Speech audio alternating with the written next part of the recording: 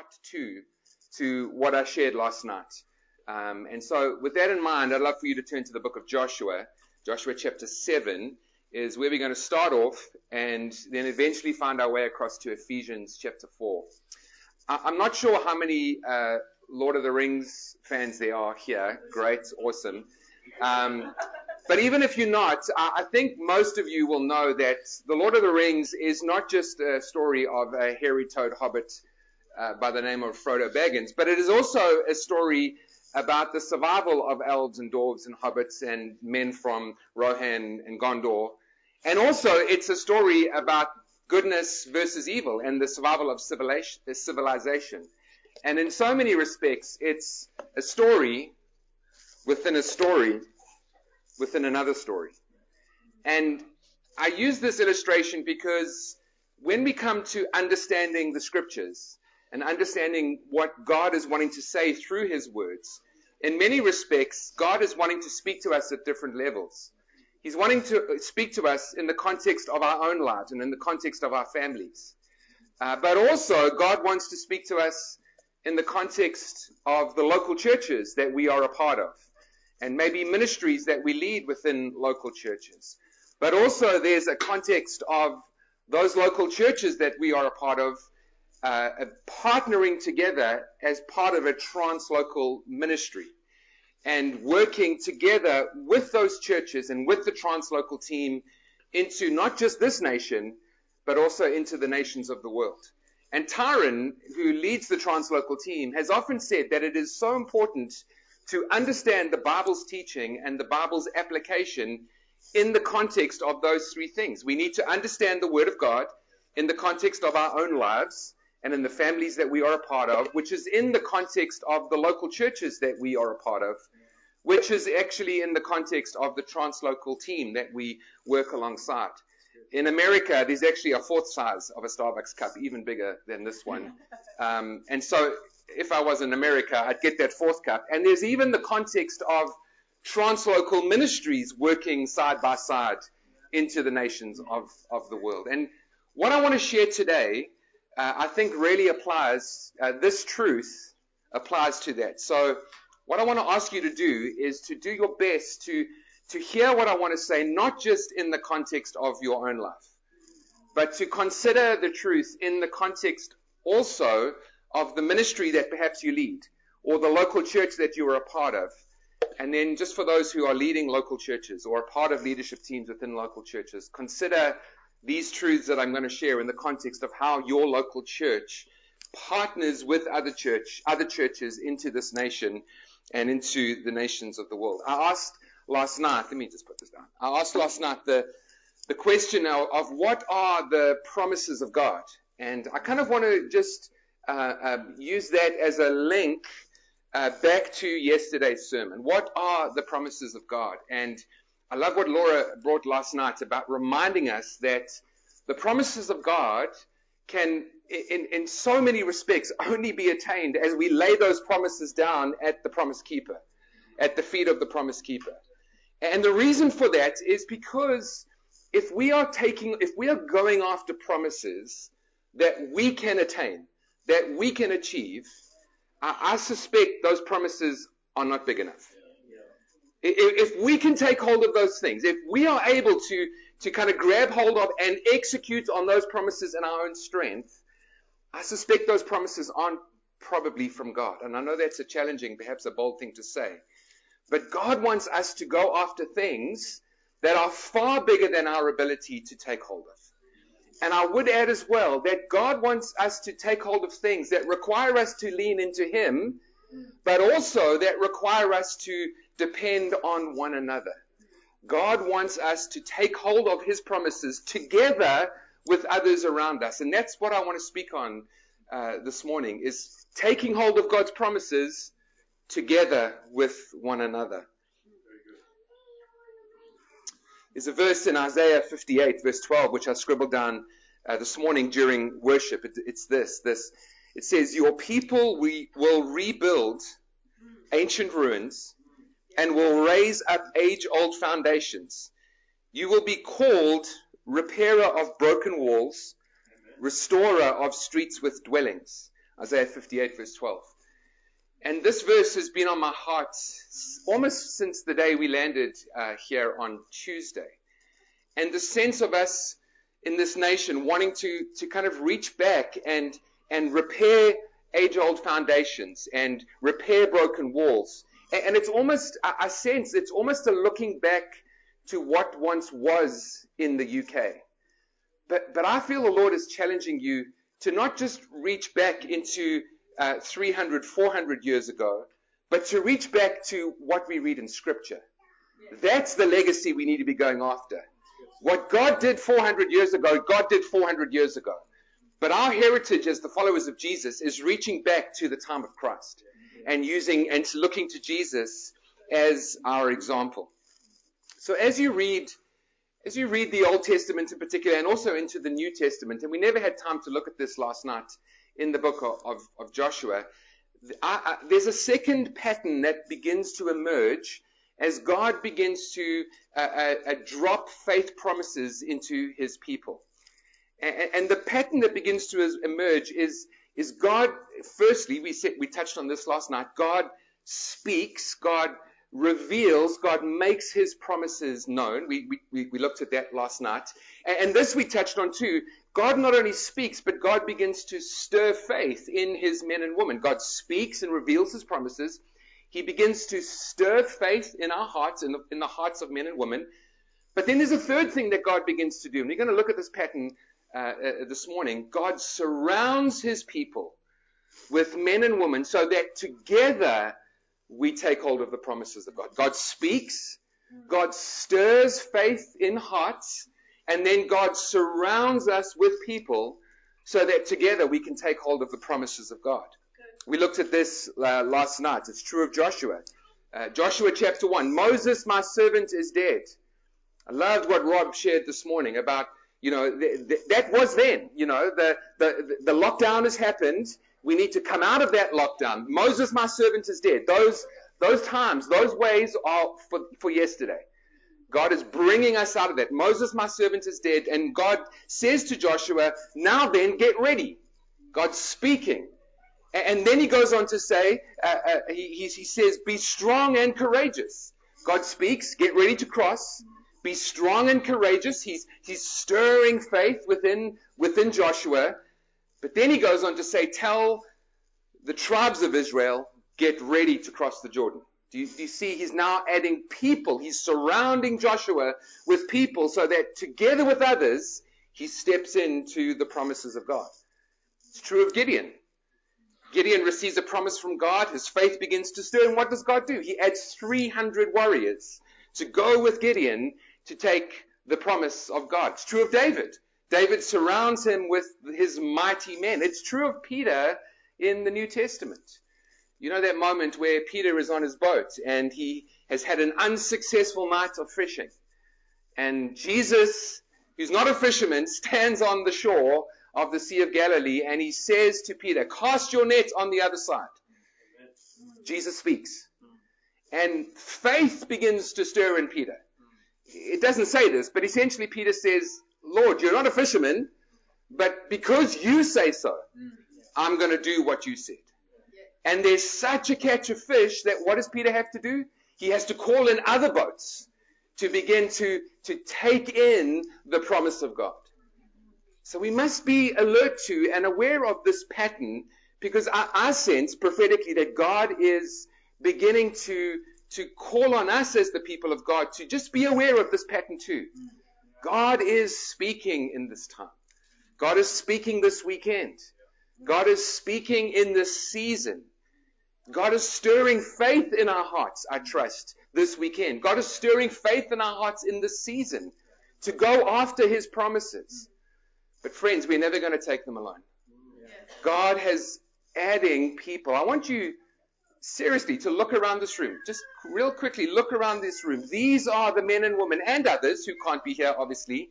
But this is a representation of the men and women that God is surrounding us with so that together we can take hold of his promises. But there's a clear warning in the book of Joshua, Joshua chapter 7. It's the time, as you are probably familiar with, where Achan sins. Achan takes hold of something that was set aside for and devoted to the Lord. And it's quite a jarring moment in the book of Joshua. If you're reading Joshua from chapter 1, we see the nation of Israel crossing the Jordan, and they come across that first fortified city of Jericho, and God miraculously gives Jericho to them, and the people of God are on the move. And then this jarring moment happens where Achan sins, and it's almost like the people of God kind of ground to a halt, as it were. And it's a very similar situation in the book of Acts. Think about the book of Acts, where the gospel is preached in Acts chapter 2 after the Spirit is poured out, and thousands are saved, and Peter and John are performing signs, wonders, and miracles. And then you come to Acts chapter 5. And Ananias and Sapphira lied to the Holy Spirit, and they are struck down.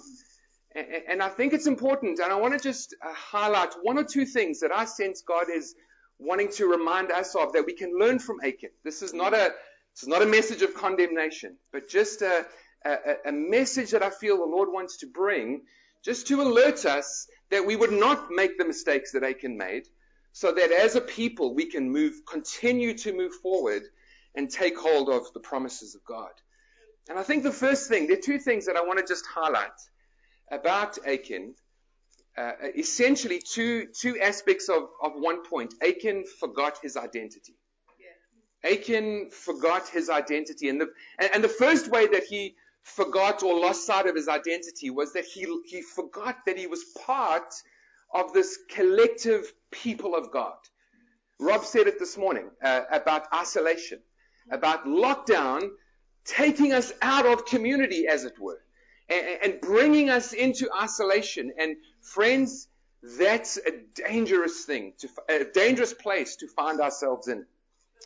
Look at Joshua chapter 7, verse 21. Achan describes what happened. And you'll notice the word I a couple of times. When I saw the plunder, when I saw in the plunder a beautiful robe from Babylonia, and 200 shekels of silver, and a bar of gold weighing 50 shekels, I coveted them, and I took them, and they are hidden in the ground inside my tent with the silver underneath. I saw, and I coveted, and so I took, and I hid. And friends, that's not how the people of God take hold of God's promises. We are not called to take hold of promises by looking at what we want to take hold of, and then taking hold of that. John the Baptist made it so clear I think it's in John's Gospel, chapter 2, when he said, a person can only receive what is given to them from heaven. God doesn't call us to see what we want and to know that we can't take it, but we take it anyway, and then we have to hide it because we don't want other people to see. Listen to the Lord in Joshua chapter 7, verse 11. Remember, Achan is the one who has sinned. But look at what the Lord says in verse 11 of Joshua 7. Israel, not Achan, Israel has sinned. And they have violated my covenant. They have taken. They have lied.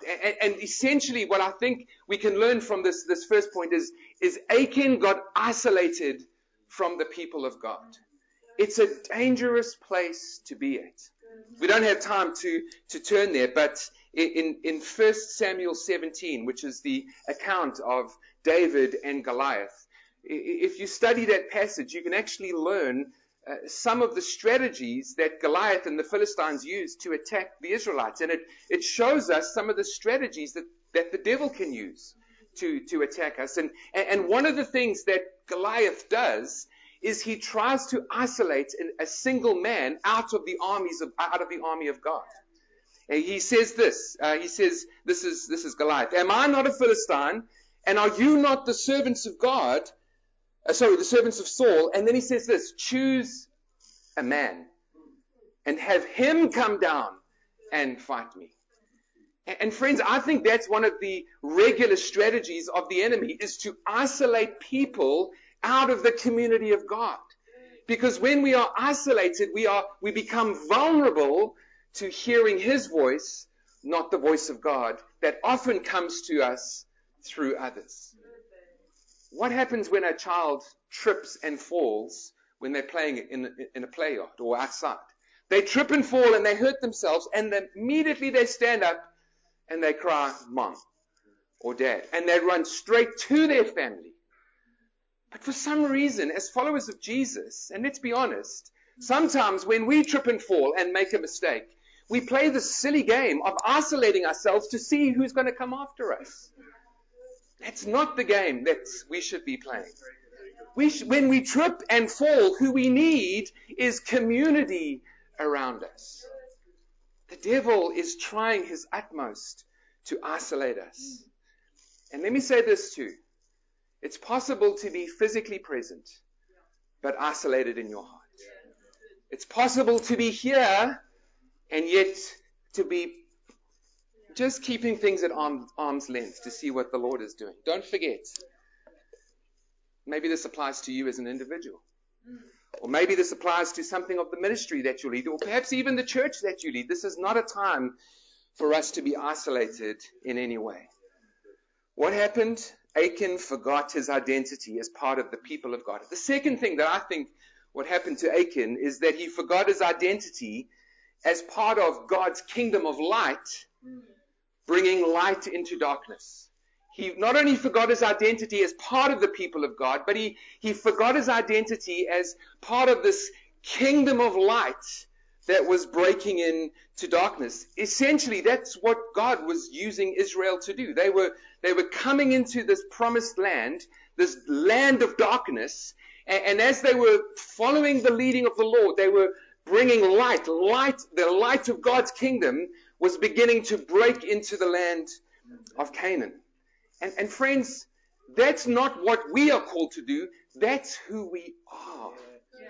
We are not just called to bring light into darkness. We are light. We are the light of the Lord, bringing light into darkness. Ephesians chapter 5 verse 8 says this. Listen to this.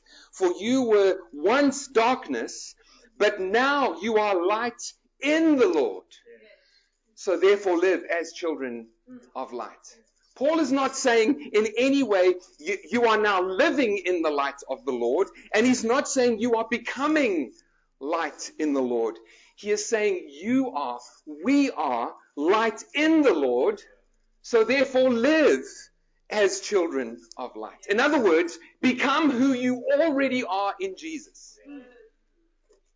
27 years ago, I was pronounced husband to my wife Deborah. And I've been taking 27 years to become what was announced over me on that day. I'm becoming who I already am.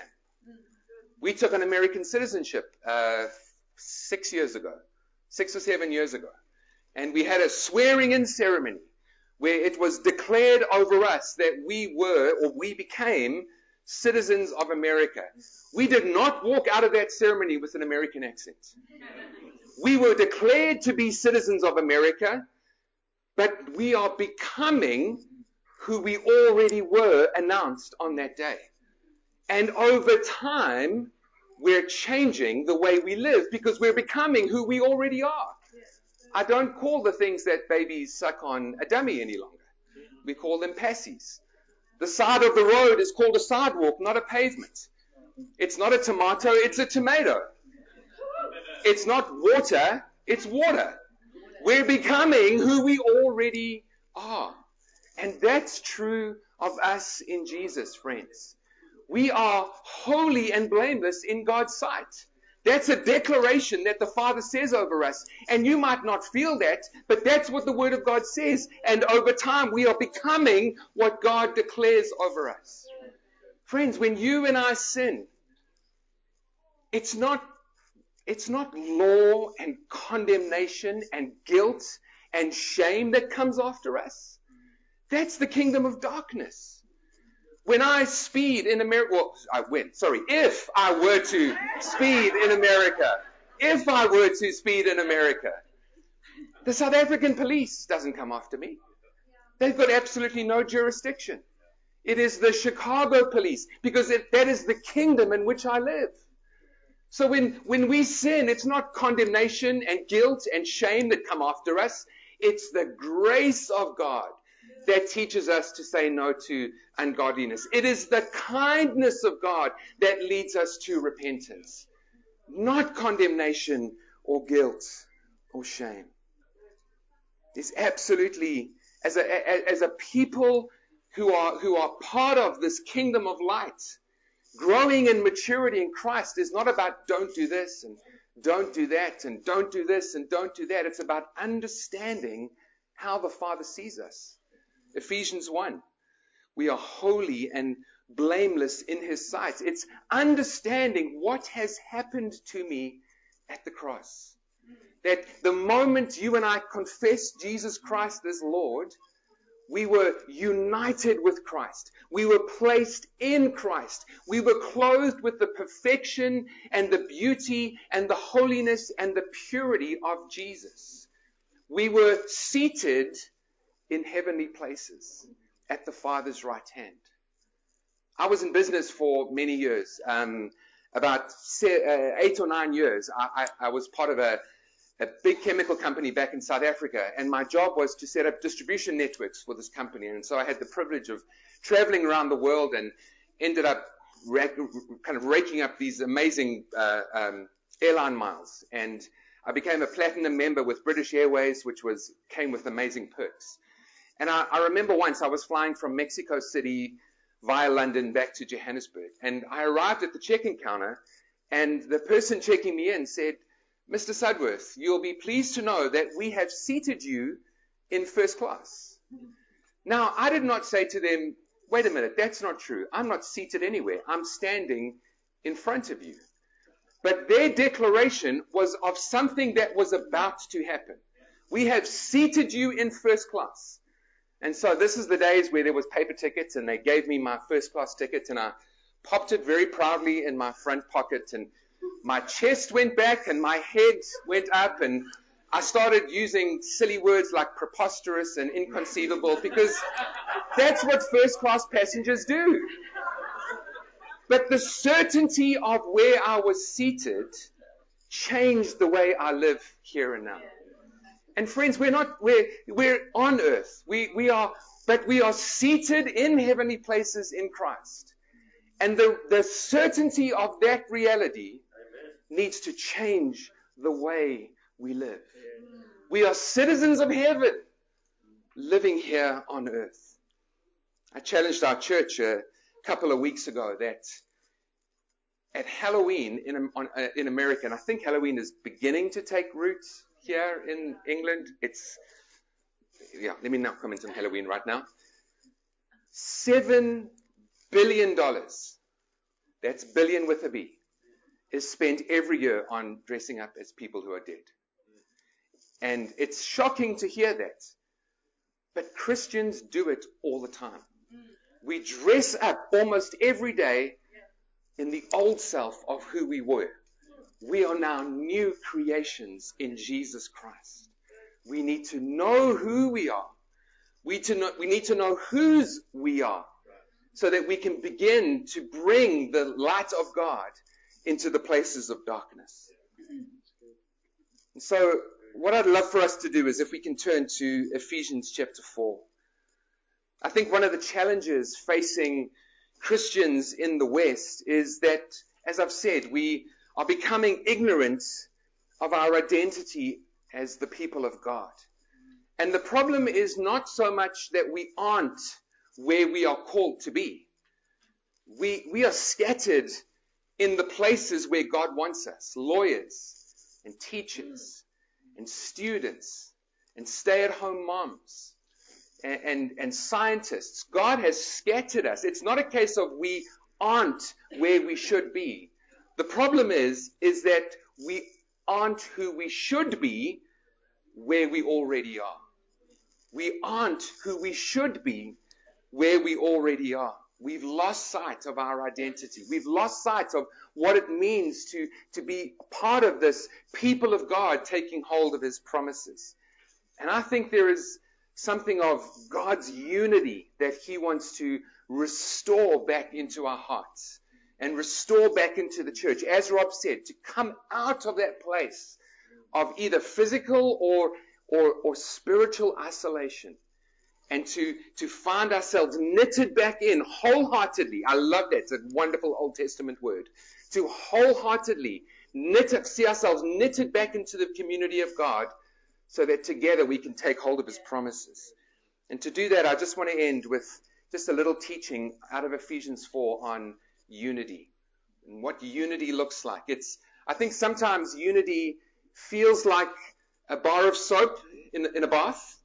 You know what that's like when you try to take hold. It's there. There it is. There's unity. And you try to grab it and it just pops out of your hand. And sometimes I think we can view unity like that. It just keeps slipping out of our hands.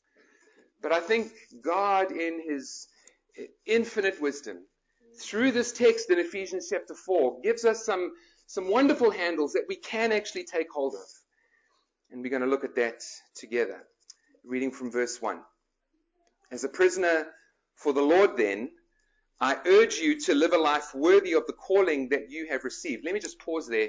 I know Russ and his church are working through the book of Ephesians, and I wholeheartedly commend them for that. But I love this book of Ephesians. And Paul writes there, as a prisoner for the Lord, then, I urge you to live worthy of the calling you have received. And I think sometimes we can read that and think, oh, my calling to be a lawyer, or my calling to be a teacher, or my calling to lead a life group.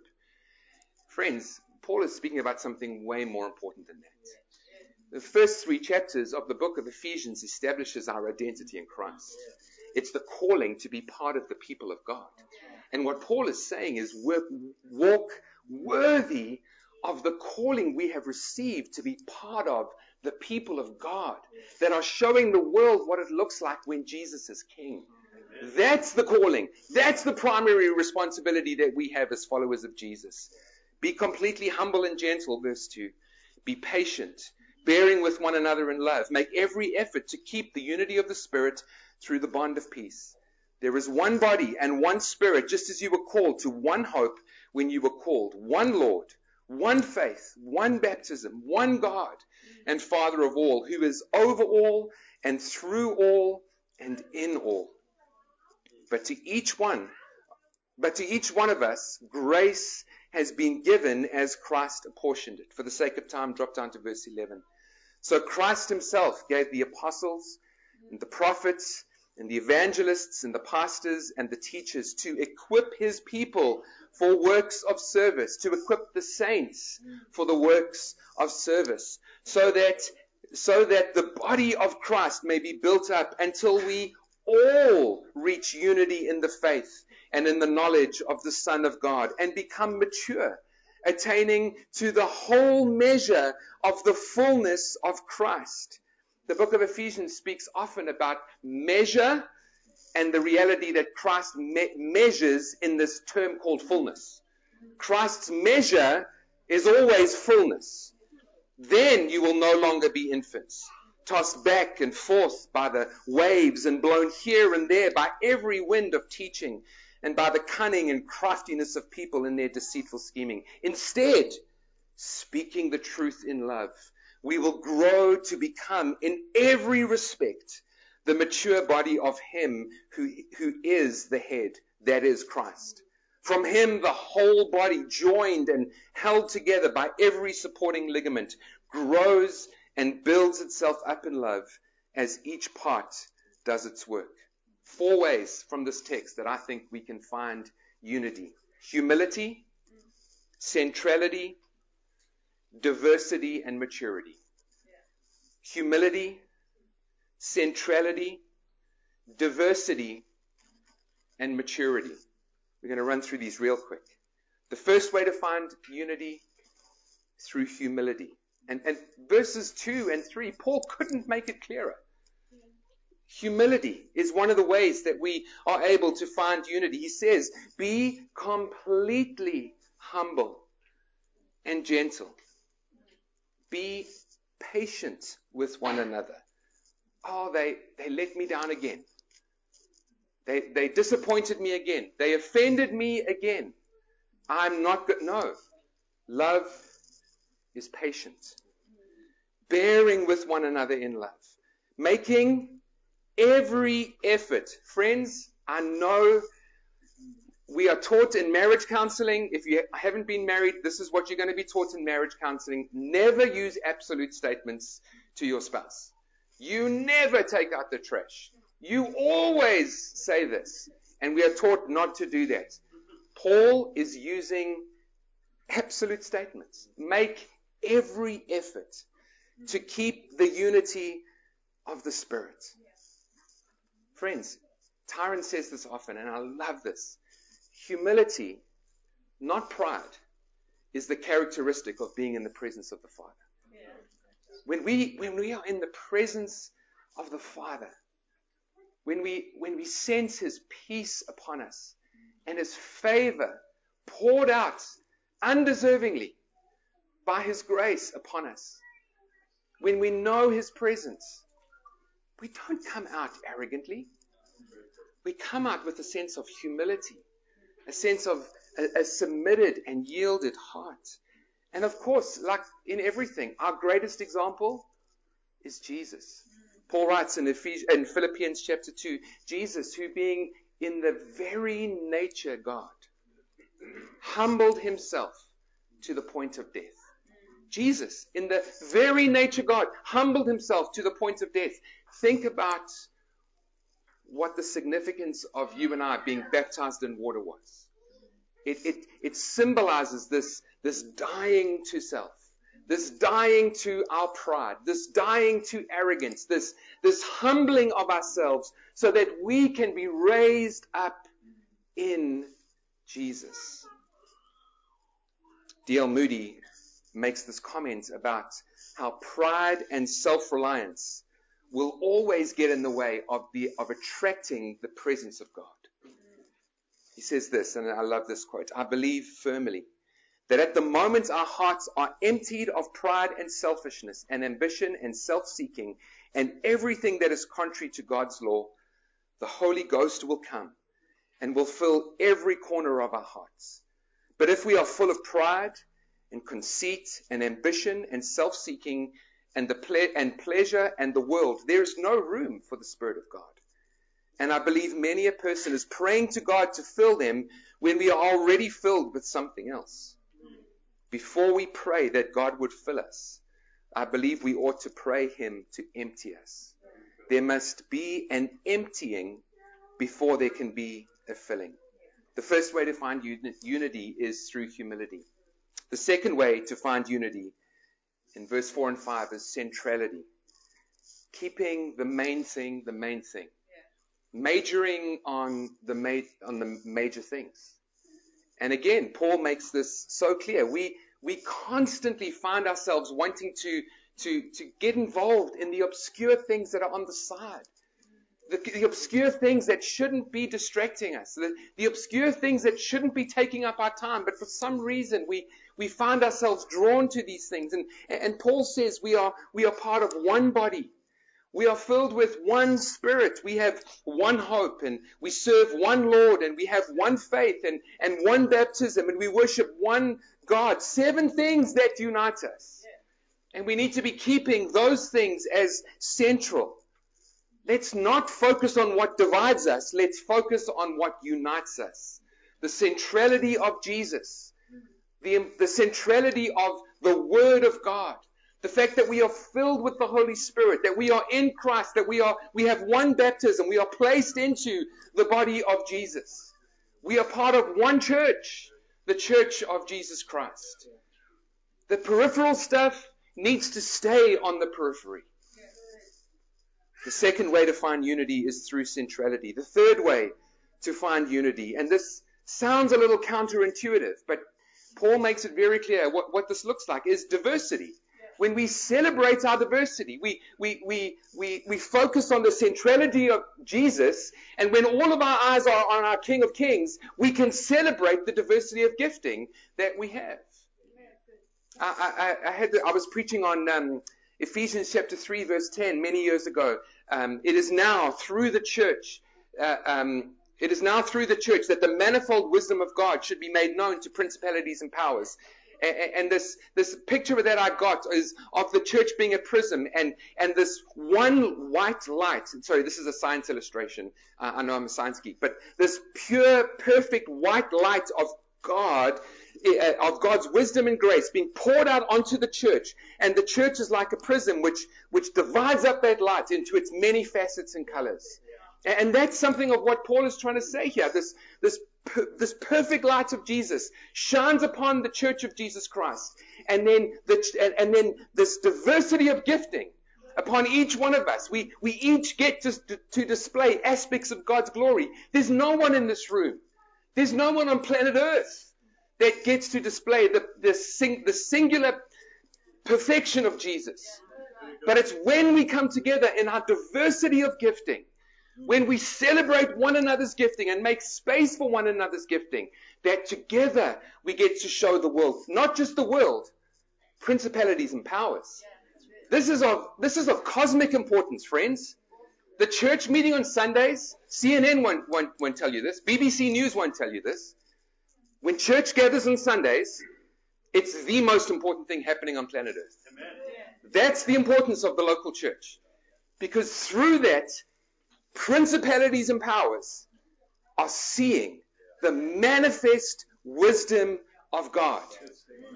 I pray, friends, you and I would rediscover this passion for local church. And as Rob said, coming together as the people of God, not isolated. I love what you said about making it too easy. We have the same thing back home. We are trying our hardest to take things offline. Not because we are insensitive, but we want to encourage people to gather as the bride of Christ to display His glory. Verse 7, we're told that grace gifts of grace are given to every single one of us. Friends, every one of us here has a measure of God's grace that enables you to be utilized by Him through the gifts that He has given you. Every single one of us have been given grace by God to show, to be utilized in Him. But because we have this variety of gifts, God has to give leaders, God has to give leaders to help bring us together in those variety of gifts, to equip us for the work of ministry.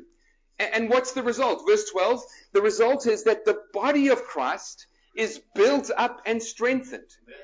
Not just part of the body. The entire body is built up. I'm not a gym freak, as you can probably see, but I've seen people who forget leg day workout every day, every week. And from here up, they are incredibly built up, but they have these spindly little legs. And that's not the body of Christ. The body of Christ is built up in every respect. And this continues, verse 13, until we reach unity. Our son is not much of a sports guy, but we tried just to kind of give him exposure to see whether he would fit in. And when he was much younger, when he was 5 or 6, we took him to basketball lessons. And this is probably true for football here in the UK. But when kids are like 5 and 6, wherever the ball is, there is just a mass of kids running around the field. In basketball, there are 5 aside, so 10 kids. In football, the goalkeeper plus 10, so 20 kids literally running around wherever the ball goes. And the parents are shouting, "No, Johnny, go there." And it's so counterintuitive for the kids. No, the ball's here. I need to go there. But the coach knows that a diversity of positions enables the common unity of winning the game to be achieved. The coach comes in and says, "No, son, you need to be here, despite the fact that the ball is there. Because there will come a time when you will be needed together for us to achieve the common goal." And that's what leaders do. Leaders are given a discernment or a wisdom or a grace from God to be able to say, all right, let's figure out where we need to be positioned for the common goal of advancing the kingdom of God and seeing people saved. And that's what leaders are called to do. We are more unified and we are more mature when everyone in the church serves, when everyone gets to play their part. We find unity through humility, through centrality, through diversity, and then lastly, through maturity. Verse 13, Paul writes, becoming mature, attaining to the whole measure of the fullness of Christ. Oh, what a beautiful line. Becoming mature, attaining to the whole measure of the fullness of Christ. Immaturity means we are tossed back and forth. Oh, God's in this ministry. We need to focus on this. And then 3 weeks later, no, I was wrong. God's in this. God's all about prophecy. Oh, no, God's all about Bible teaching. No, we are not called. And it often happens at the expense of people. People are left in our wake when we are tossed back and forth. But there's a stability and clarity that comes with maturity. I taught on Wednesday night about Mark chapter 1. Same passage that Rob referred to. And it tells about Jesus doing all of this incredible ministry. But then early the next morning, he went off and he spent time with his Father. And he came out of that time. The disciples wanted him to do this and that. He said, no, this is why I've come. There was a clarity. There was a focus to Jesus. Friends, let's not be those churches that are running after this and that and everything else. There needs to be a stability and a clarity of focus as we spend time in the presence of the Father, listening to his voice and knowing what he has called us to do. And maturity means sometimes laying down our preferences. Maturity means sometimes laying down even some of our personal convictions if it doesn't align with the Word of God. Humility, centrality, diversity, maturity. Look at verse 15. Unity means that Jesus Christ is the common goal. We will grow to become in every respect the mature body of him who is the head, that is Christ. In the world where there's a call for unity, generally it's one person saying, become like me. In the church, the call for unity is together we become like Jesus. And that's the difference. Jesus is our example in humility. Jesus is the reason for our centrality. Jesus is the creator of diversity. And Jesus is our grounds for maturity. Our eyes are fixed on him and on him alone. I'd love for us to close our eyes if we can. I just think in some way a response is needed.